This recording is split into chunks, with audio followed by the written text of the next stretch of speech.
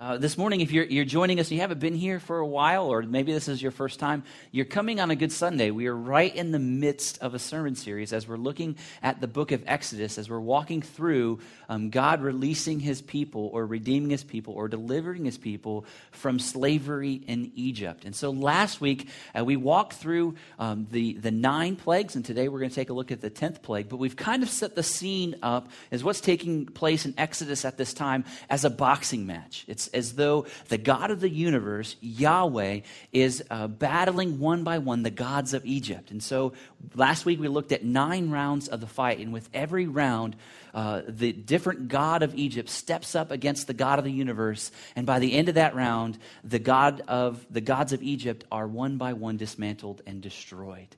And this morning we're going to take a look at the last round of the fight. And last week we left Pharaoh. Pharaoh is one of the gods of Egypt. Last week we saw that he's on the ropes. He's ready to give in. The battle's almost over. And we see that God is positioning himself at this time to land the final blow. And what God has been doing this whole time is God has been in the process of reestablishing his name. He's been in the process of rescuing his people and redeeming his people. For we saw last week and the weeks prior to this, that up until this point, God's people didn't really know this God.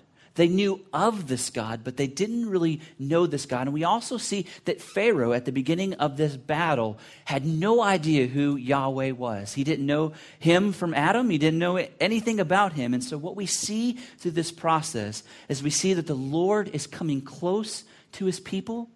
And we see that the Lord is in the process of coming a great distance to come close to Pharaoh. And as he's coming close, we see as both Pharaoh and the people of God are beginning to see more about this God, we see that the people of God see that this God is coming to save them and this God is coming to free them. And so they're beginning to see that face of God. And then we see Pharaoh is beginning to see the extent to which God's judgment is coming upon him for, 1, enslaving God's people, but also 2, refusing to bow down before the God of the universe. And so he is feeling the judgment of God's wrath because of his rebellion. So today, as we pick up in Exodus chapter 11, we see that Moses is going, and now we see the 10th plague is being announced. And what's beautiful about the 10th plague is it's being announced here in chapter 11, verse 1. God's plan all along has been for there only to be 10 rounds. This fight is going to be, there's a distinct time in which this battle is going to begin and this battle is going to end, and God knows the outcome of it. Now that should rest on us this morning in an amazing way. That God is the author of all space and time. And even though through the space and time there's a lot of commotion, sometimes there's a lot of chaos, God is still in control of all of that, and he's moving all space and time to a distinct end. An end in which all creation will be judged by its refusal or its acceptance of worship of the God of the universe. And so God's moving all things to his end. And we see here that he even shows his power over time. And he says, yet one more plague I will bring upon Pharaoh, and after it he will let you go. So God knows the plan, God's carrying out the plan, and he knows that this is the final one. And after this plague comes, Pharaoh will let God's people go. But we also see in this first part of chapter 11, not only is this plague announced, but we see there's a preparation for a freedom. God is preparing his people for freedom. Now, if you believe that God is completely sovereign over all things, you read this part of the passage and you're like, yeah, that's the God I know. That's the God I love. But if you are far from God this morning and you still have questions about God, allow this just for you to see that God's hand is powerful in everything. And the things that happen in your life are not chance. The things that happen in your life are being directed by God. Whether they're good or bad, God is allowing it to happen so that you see his hand. I want us to see this morning that as God is preparing his people to go on this way out of Egypt into the promised land, look at what he does. He instructs God's people, God instructs his people to go to the Egyptian neighbors and ask for gold and silver. Like, go to your neighbor, walk up to their house, knock on their door, and say, hey, do you have any extra gold or silver that I can have? And guess what they did? They gave it to them. Like the Egyptian people, enemies of God, go and give God's people gold and silver. Now, if that were to happen today, that would be kind of an amazing thing. But we see God is going to great extents to provide for his people. As the Egyptians are just handing over their wealth, we need to realize that the wealth that they have is God's anyway. So God is just reallocating what is already his from the Egyptians to his own people. And what he's doing is he's providing for them through his sovereign plan. He's dividing for the needs of his children. He's saying, you're going to need money. You're going to need these things as you go out into the wilderness, as you prepare to go in the promised land. So God is providing for them already beforehand. Now, this is the scary thing. It's not in this passage, but if you read later on in Exodus, what God's people do with this provision that God gives them. As they're waiting for Moses to come down from the mountain, what they do with this that God gave them is they make an idol of it and they worship it. Now, if you're a believer here today, that should rest on you as a way of saying, asking yourself the question, how do I respond when God blesses me? Like, do I take the things that God gives me as a way of blessing, and do I make them as unto an idol to myself? But we see God's beautiful hand in preparing his people to go as they go out into freedom. And this is one pattern I want us to see this morning from this passage and through the whole book of Exodus and throughout the whole Bible, is when the Lord's name is being made great, God's people always benefit. When God's name is being, when God steps in and says, okay, I will no longer allow my name to be defamed. I'm going to step in and I'm going to restore my name. I'm going to reestablish my name. God's people always benefit. But the flip side of that is always when the Lord allows his name to be silenced by the created powers of this world, we see God's people always enter into a time of suffering. This we see in the Exodus account, but we also see this in the world today. Those nations that are not allowing the name of Christ, the name of God, to be renowned. What we see is God's people in those countries are suffering. But those places where the Lord's name is being made great among the nations and among the nation, we see God's people are flourishing. We see this in the pattern of the world, but we also see this in patterns of the family. Like if there's a father of a family that loves the Lord and seeks to make the Lord the center of his home, what do we see about his children? Like the father that allows his family or leads his family in this way, he sees many times their children finding favor in the sight of God. But we also see the father who seeks to squash the name of God in his family. We see that his children suffer. So God is in the process here of preparing his people for the freedom. But then we see in verses 4 through 10, we see the plague is being described. In verse 4 here, we see the person of the plague. We see that God himself is going to be the one that's going to come down and he's going to do it. It's different than the other plagues. In the other plagues, the plague was brought on either by the power that God put in the staff or the power that came through the wind. But we see in this one in verse 4 that God himself is going to come down. And he's going to make himself known in a way that the people of Egypt and the people of Israel will know God.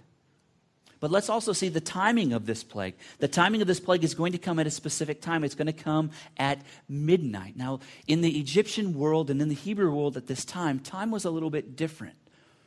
Their time was marked from sun up to sundown. That was a day. And then what was night was not really time at all. It was a time in which people slept. And midnight was a time when the world that they knew was at rest. It was a place in which almost 98% of the culture was asleep. But at midnight was the deepest, darkest time of day. It was a time of day when people were most vulnerable because there wasn't light and there was darkness that was all around. And so God was going to allow this plague to come at midnight. He was allowed to come at the scariest time of the day. But we also see that in this, we see the mercy of God. God is bringing about his judgment on people and on Pharaoh. But he does it in a way that shows mercy because he comes at night while people are sleeping.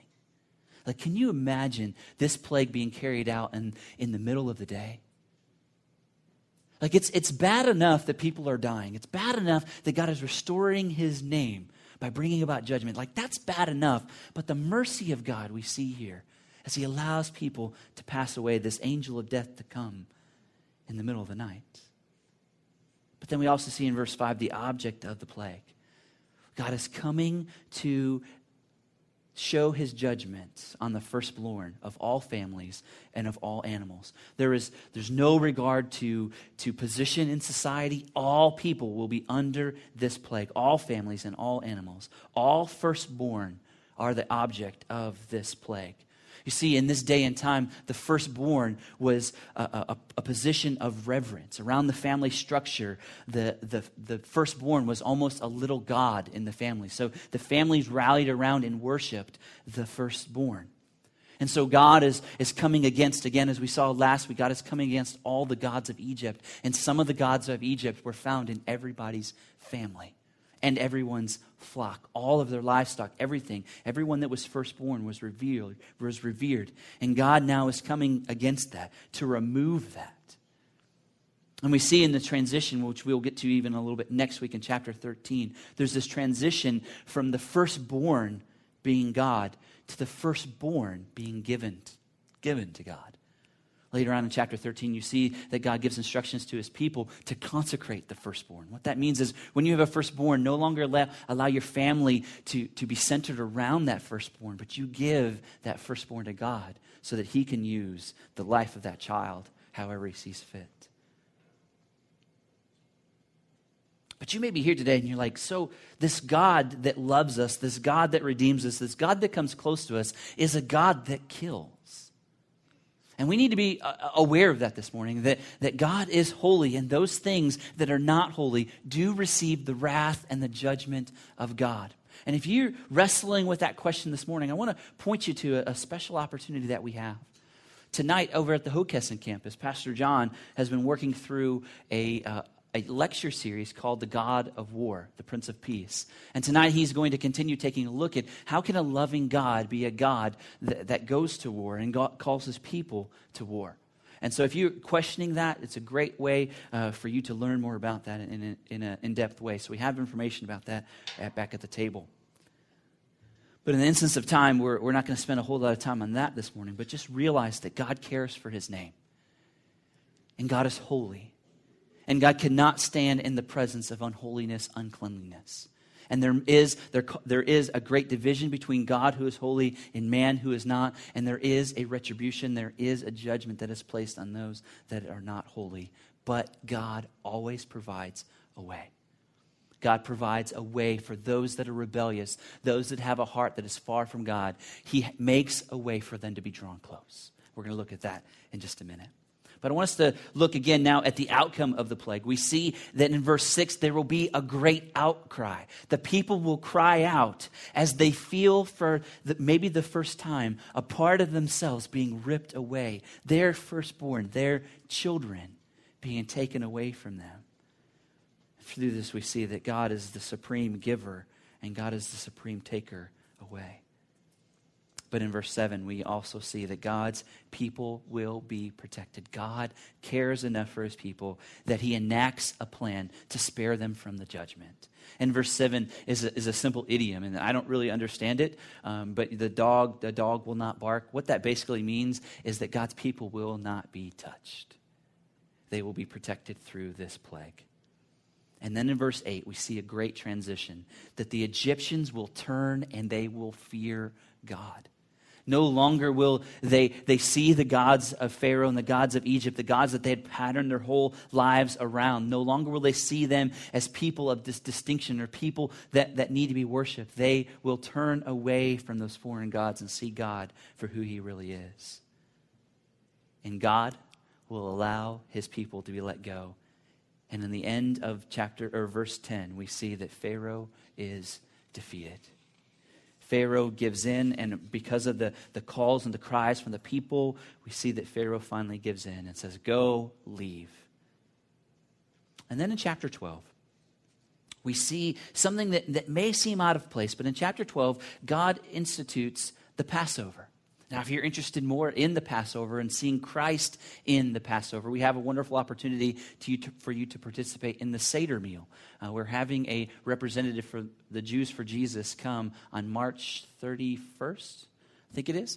There's more information up at the table. But you'll have an opportunity at the Hookesson campus to actually walk through a Passover meal and see how Christ is evident in all of that. So if you want more information about that, let me know or go see the table.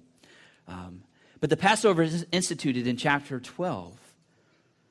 And we must ask ourselves as we see this, so God is going from chapter 11 to the end of chapter 12. There's almost as though there's the promise of this plague, and then the fulfillment of the plague comes later in chapter 12. But the beginning of chapter 12, we see this institution or this instructions towards the Passover. So the question must be, why in the world is the Passover here? Why are our instructions about this meal placed in this passage? And I want us to see, I have a couple of thoughts and a couple of ideas. And I think the placement of this Passover in this passage is very important. You see, God is preparing his people for freedom. He knows what is going to come. And in this coming, they're going to be let go from their life of slavery, and they're going to be able to embrace this life of freedom.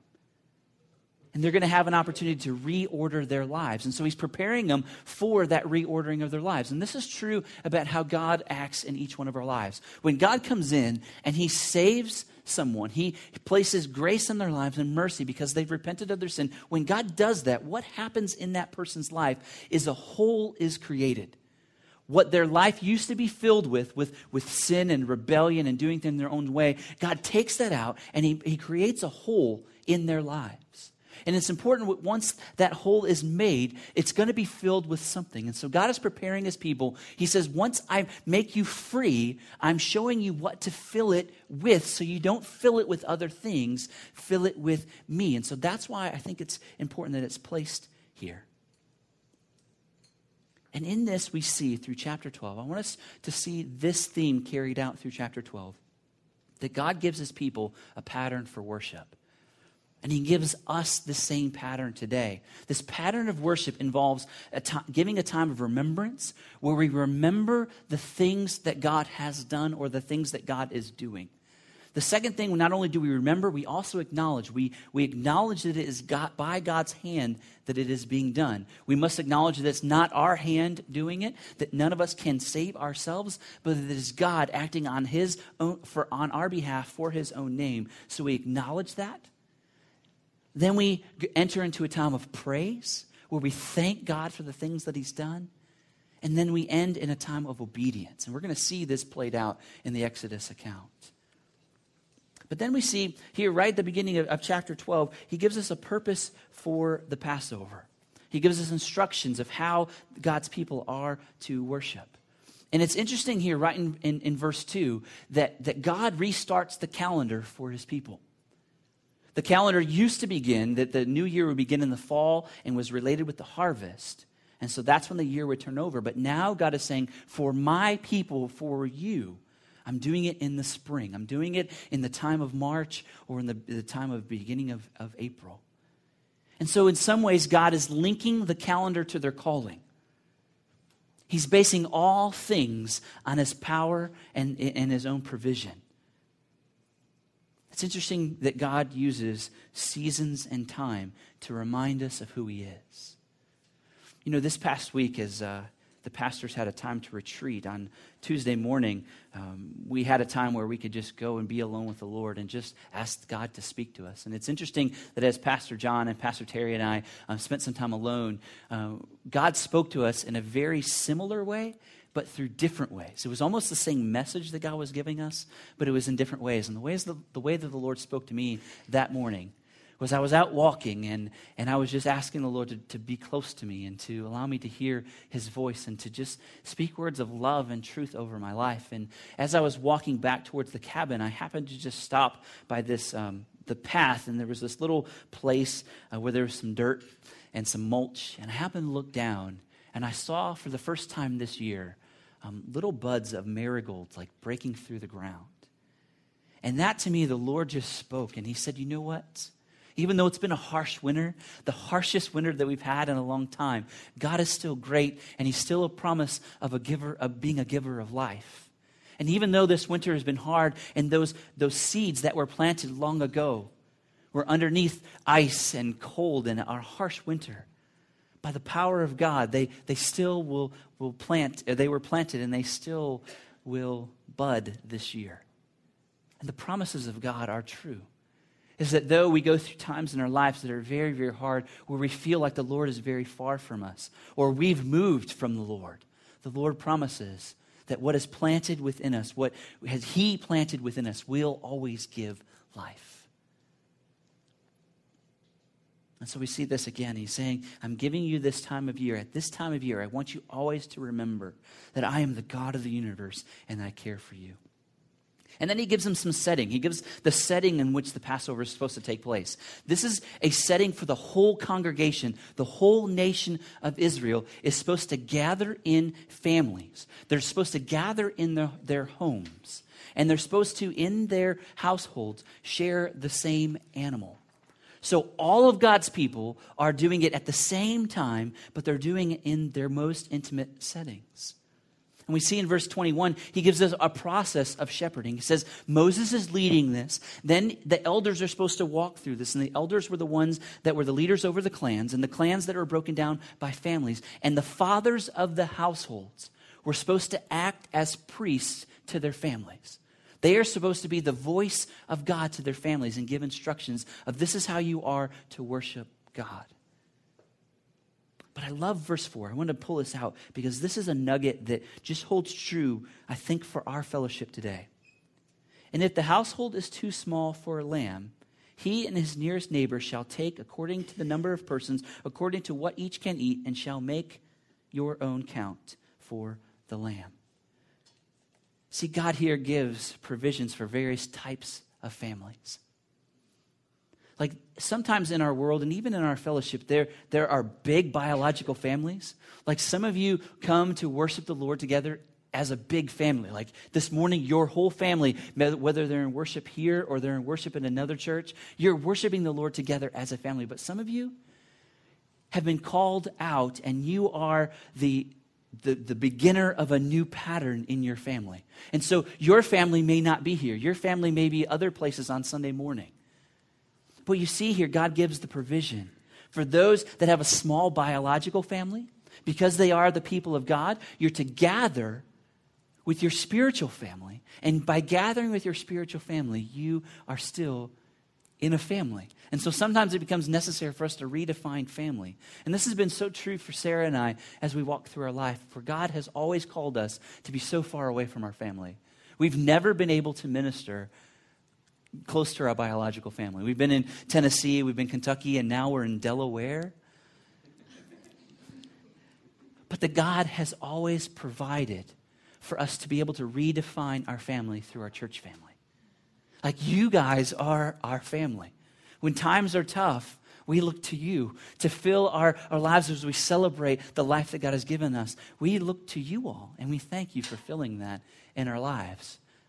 But that's what God wants the family of God to be, and that's what he makes that provision. But then as we look through the meal, I also want us to see the significance of the elements.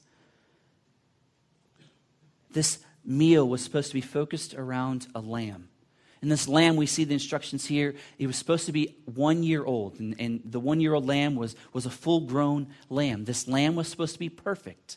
And at the beginning, he was supposed to be set aside and cared for with the intended purpose to be sacrificed. This lamb was supposed to be sacrificed, and in the sacrificing of this lamb, the spilling of this lamb's blood and the giving of this lamb's life was to atone and to pay for the sins of God's people. Then this lamb was also supposed to be fully consumed. And this whole process of eating the animal is in obedience to the Passover regulations that God has given his people. And in doing so, this is an act of faith and it's an act of obedience. And it's an act of faith of God's people trusting in the provision that God provides for holiness. In spilling the blood of the animal, God's people were saying, God, we trust that this animal, you're allowing it to cover over our sin. What we cannot do for ourselves. We cannot make ourselves holy. We cannot make ourselves clean. But we trust in the gift that you've given. That your promise will make us clean. But we also see that it's an act of obedience. In the act of sacrificing this animal, it showed confidence in God's true promises and God's requirements. It trusts in God to say, if God says this is the way it is, then this is the way it is. And if I obey, it will be so. But we also see in this Passover that the lamb really points us to Christ.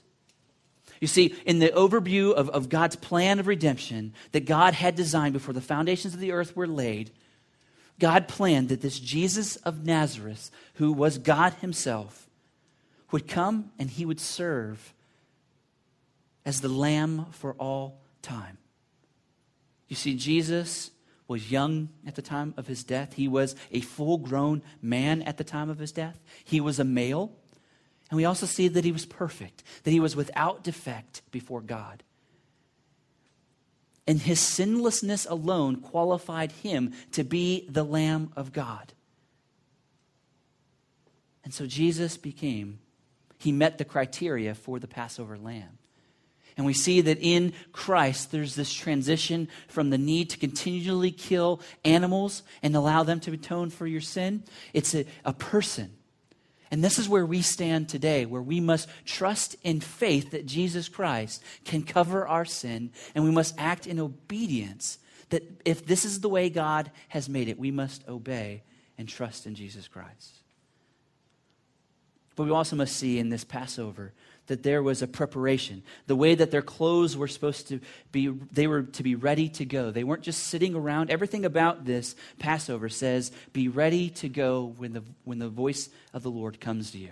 So from their clothing to their cooking, every element was in such a way that they weren't supposed to take time and set it up. You're supposed to cook the lamb over a fire. You don't need to boil water because that takes time. You don't need to prepare them by adding extra spices and all that because it takes time. You don't need to have your lounging clothes on. No, you need to have your clothes and your staff near to be ready to go.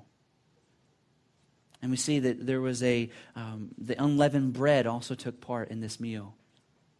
It's the idea of the need for us to go through a process of removing the sin from our lives, moving towards a place of holiness. But also in the making of unleavened bread, it was a picture towards readiness, for you didn't have to wait for the yeast to work itself out in the dough to make it bread. You made it without it, so you could stir the flour together and cook it right away and be ready to go. And then we also see the Lord gave them instructions to eat bitter herb. And as they ate that bitter herb, they were supposed to be reminded of the bitterness of slavery that Christ has set them free from. And then we see the position of blood. For we know in the New Testament, without the shedding of blood, there can be no forgiveness or remission of sin. Something always has to die to pay for sin. And if you and I are here today and we're sinners, something has to die to pay for our sin. And I want you to believe here this morning that Jesus Christ paid for your sin. If you would yet believe in him, you can have that forgiveness of sin. But if you're here today and your heart is being hardened, and you're like, I don't need the Lord, I can save myself,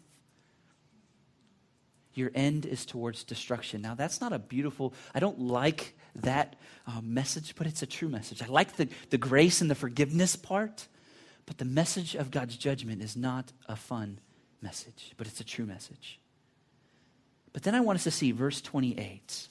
God's given his people these plans. He's given them the institution of the Passover. He's given them the instructions. And in verse 28, this is a rarity with the people of God, the nation of Israel. Then the people of Israel went and did so as the Lord had commanded Moses and Aaron, so they did. What he's saying here is they obeyed. Like God gave his instructions and God's people obeyed. Now we can track through the rest of the Old Testament and you see God's people continually going their own way, continually doing their own thing. But here we see the beauty of obedience. People were spared because they obeyed. And then chapter 12, verse 29, we see the 10th plague is executed. God gives the knockout punch to Pharaoh. And we see that death comes just as God foretold to all the firstborn.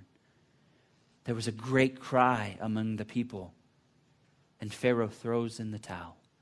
And he says, go, get out of here. Take your flocks, take your herds, take all your people and leave. And we see that God wins. This morning, I want you to know that God always wins. Even though in the midst of the battle, it may look as though God is being defeated, it may look as though there's chaos and we don't understand, I want you to know that in the end, God wins. And the same God of the Exodus is the same God today. God is a God that rescues. God is a God that delivers. And he does it because he can. And he does it because he cares. As we come to a close of this particular sermon and this particular looking at the Word of God, I want you to ask the question of where do you stand in your distance to God? Maybe you're here today and you feel like God is far away. Like you feel that God has forgotten you. Maybe you feel like he's forsaken you. And you're walking through a time in your life where you just need to see him. I want you to know if that's you today, if you feel so far from God, the Bible promises us if we draw close to him, he will draw close to us. Or maybe you're here today and you're feeling the closeness of God, but you're not feeling the closeness of God in his love and his acceptance, but you're feeling the closeness of God in his correction. Like maybe you're here today and you're walking through a time where the Lord is trying to get your attention, where he's allowing things in your life to happen that are just not making sense, and you're entering into a time of chaos. I want to encourage you, if you're feeling that today, then respond through repentance. Like throw up your hands and just say, God, I'm sorry. I'm sorry that I've been living my life for my own. I surrender, I give up, and I repent, and I turn back to you, making me whole again, making me clean again. But I want us lastly just to remind us that God's pattern for worship that we see is always to enter into a time of remembering. Continue to remember what God has done in your life, but also what God has done in his word. Take time to remember, then take time to acknowledge. Continually come to the place where you acknowledge that it's God doing the things in your life that are good, not you. And then let that lead you into time of praise, where you just thank him for being good. And then you follow in obedience. Maybe you're here today and God has been speaking to you in a way that you know that you've heard his voice today. And I don't, he may be speaking to you in a myriad of ways. I don't know. I know that when the Lord speaks through his word, he moves through his word. And our responsibility is just to respond. And so if you're here today and the Lord has been speaking to you in a way and you just need prayer or you need encouragement, or you're here today and you're like, today I'm committing to live my life in a different way for the Lord, I'm going to encourage you to share that with someone. Grab me by the hand later on this morning and just say, Pastor, I need to share with you what God is doing in my life. Or maybe you've come with someone, you have a friend here, and you want to go to lunch and you want to just spend some time with them telling what God is doing in your life. I encourage you, though, today to respond to what God has said and share it with someone. Let's pray. Father, we thank you for being alive. We thank you for being God. I thank you that you are a God that continually promises to redeem us, to deliver us from our sin and deliver us from our slavery. Father, I know that there are some here in this place that fully need to be delivered. Father, they need to be delivered from addiction. They need to be delivered from their past. They need to be delivered from this yoke of slavery that they have allowed to put on their lives. So, Father, today, may they cry out to you for deliverance, and may you come quickly to save them. Father, for those that you're close to in correction, may they see that today, and may they just surrender it to you.